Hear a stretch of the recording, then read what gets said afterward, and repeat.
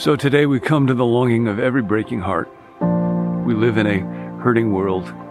We receive hurts and we inflict hurts. Hurting is natural. Forgiveness is supernatural. And then reconciliation, when it happens, is a miraculous gift of God. And I don't know what that means for you today. There are areas in my life where I just need to wait. And then other areas where time for me to take a step, and I'm working on that right now.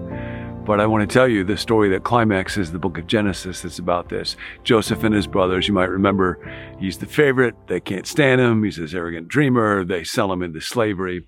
We're told in verse 37 that this caravan that they sell him to has camels loaded with spices, balm, myrrh, and they sell them for 20 shekels of silver. So hang on to that.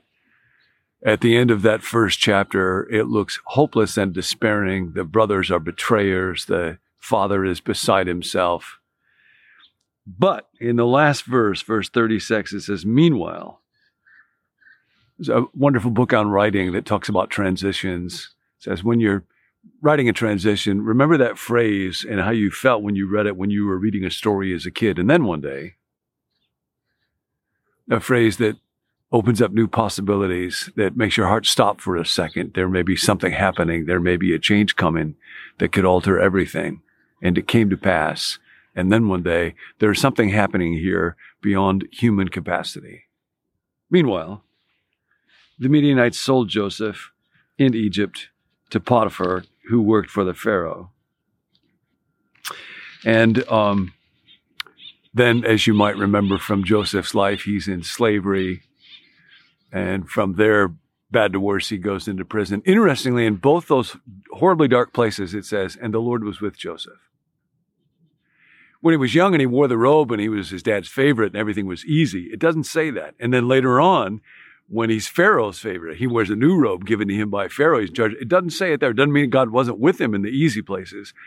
But the Bible wants us to understand about God being with people. And if God could be with Joseph in slavery, if he could be with him in prison, where can he not be with you? And then Joseph is put in charge of all of Egypt, and there are 7 flourishing years, and then come 7 years of famine. And 2 years into it, we read about Jacob and his other sons, and they are starving. And so Jacob says to them, I've heard that there is grain in Egypt. So go there and buy some for us so that we can live and die. But Jacob did not send Benjamin. He sends the other 10, doesn't send Benjamin, Joseph's brother, because he was afraid that harm might come to him. So apparently Benjamin, now the youngest, the only other son of Jacob's favorite wife, Rachel, is the one that he dearly loves, and the other 10 are expendable. Joseph was the governor of the land. So when Joseph's brothers arrived, this is chapter 42, they bowed down to him with their faces to the ground. You might remember the dream that Joseph had. Joseph remembers.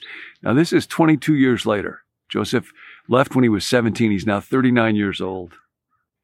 As soon as Joseph saw his brothers, he recognized them, but he pretended to be a stranger and spoke harshly to them. Although Joseph recognized his brothers, they did not recognize him. Now, why does he speak harshly to them? Does he have some kind of a plan in mind? Does he just want to inflict pain on them? Is he angry at them? The text does not say. Relationships and reconciliation are often a very messy and confusing thing. He goes on to say to them that if they're really not spies, which he accuses them of being at first, then he wants them to leave one of the brothers with them. The other should go down there and get their younger brother. They tell him that they have one other brother at home with their dad. Bring him back as proof that they're not spies. They said to one another, when he says this, surely we're being punished because of our brother. We saw how distressed he was when he pleaded with us for his life, but we would not listen. That's why this distress has come upon us. And then it says, they did not realize that Joseph could understand them since he was using an interpreter.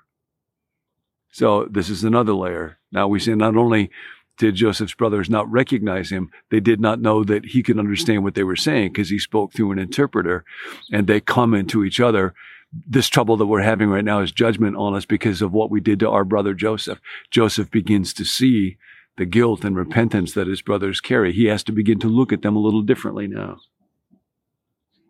He turned away from them and began to weep, but then came back and spoke to them again, sends them home.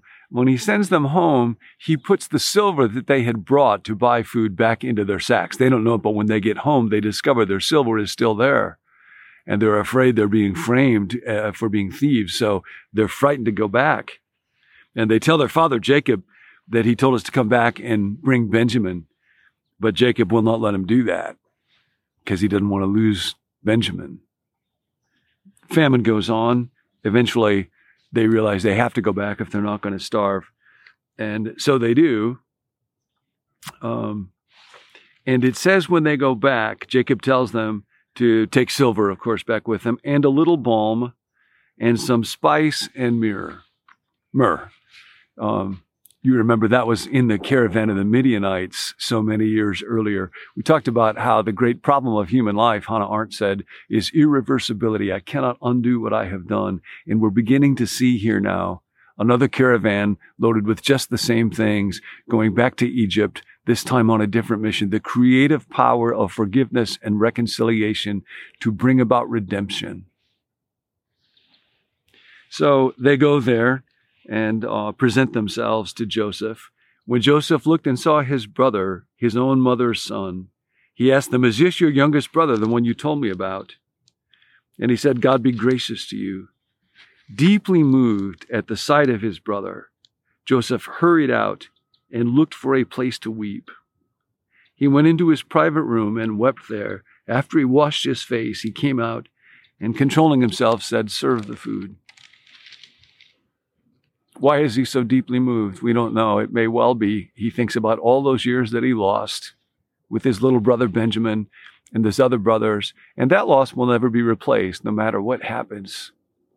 There is deep grief and pain in life and families and relationship, and that's part of what we see in this story. He throws a feast for his brothers, and he gives 5 times as much food to Benjamin as he gives to the rest of them. Why does he do this? Why does the text note this? Well, once again, the younger brother, the son of Rachel, is being favored, and Joseph can look to see how do the other brothers respond to it this time. He knows how they responded to it the first time. They finish that feast. He sends them home with more grain. But before they get home, he sends some soldiers after them and stop them. And the soldiers say, "Something precious, the silver divining cup that belongs to Joseph himself, has been stolen. And whoever stole it is going to have to be accountable. And it had been placed in the sack of Benjamin." And so now Benjamin is going to have to go back and pay the price. And Joseph meets with his brothers and tells them this. Now you remember, 22 years earlier, there was a favorite, and they had to come up with some way to get rid of him that was pretty difficult and pretty risky. This time, there is the youngest son who is the favorite, who their father doesn't want to risk, who their father loves more than them. And this time, they don't have to risk anything at all. All they have to do is to do nothing. And Joseph says, "No, Benjamin will have to stay here. He'll have to pay the price." But this time, Judah, who's the one that suggested selling Joseph into slavery in the first time, this time he says, No. Let me stay. If the boy is not with us when we go back to your servant, my father, to Jacob, my father, whose life is closely bound up with the boy's life, sees that the boy isn't there, he will die. Your servants will bring the gray head of our father down to the grave in sorrow. Now then, please, let your servant remain here as my Lord's slave in place of the boy, and let the boy return to his brothers. This time, Judah says, let me take his place. I will stay here. I will be a prisoner. I will die so that my younger brother can live. The rabbis used to say that, repentance is complete when you face the same situation where you were tempted and fell, only this time you do the opposite. This time you do not fall. And now Joseph knows. That's why this strange story has been going on. And Joseph could no longer control himself before all his attendants. And he cried out, "Have everyone leave my presence."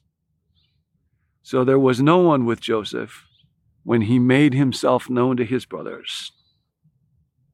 And he wept so loudly that the Egyptians heard him, and Pharaoh's household heard about it. That, Philip Yancey wrote, was the sound of a man forgiving. Joseph said to his brothers, "I'm Joseph. Is my father still living?" But his brothers were not able to answer him because they were terrified at his presence. Then Joseph said to his brothers, "Come close to me." Now that too, this is such a loaded story, is a pregnant phrase. When his father Jacob was young, he was deceiving his father Isaac, pretending to be Esau. And Isaac said to him, "Come close to me so that I can tell, so that I can feel your skin, so that I can know." And Jacob came close to him, but in order to deceive him. This time, Joseph says, "Come close to me so that you can know me." When they had done so, he said, "I'm your brother Joseph, the one you sold into Egypt. And now do not be distressed.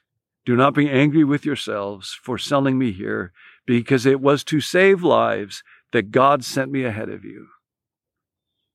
Then he threw his arms around his brother Benjamin and wept. And Benjamin embraced him weeping.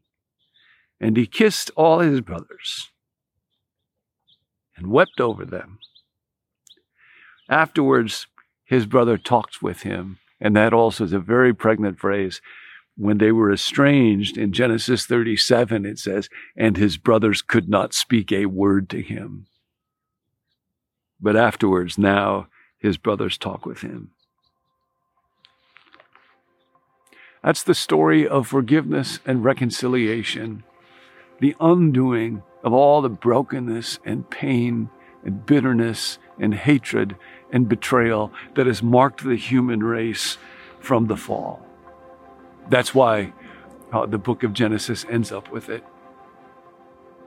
So I just want you to live with the beauty of reconciliation and the messiness of it today. And then ask God, is there any relationship where there is any step that I could take? I'm doing that. There probably will be for you. And then pray for reconciliation in our world, in the Middle East, in the Ukraine. Only God. Forgive us our debts as we forgive.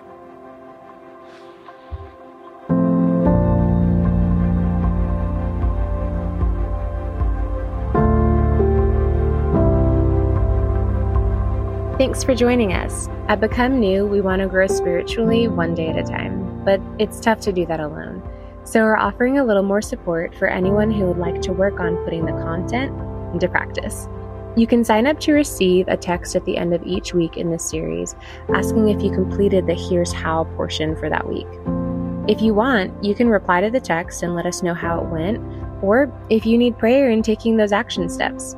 To sign up for the end of week reminder, just text the word MORE to 855-888-0444, and we'll put you on the list. As always, to receive the emails or video links by text, you can let us know at becomenew.com/subscribe. If you're already signed up for the emails but aren't getting them, try checking your spam folder, or better yet, you can add us to your contact list. Our email address is connect@becomenew.com. If you need prayer, we're here for you. Text your specific prayer request to 855-888-0444. There's a team of us who meet each weekday to pray specifically over every person who sends a text in. We'll catch you next time.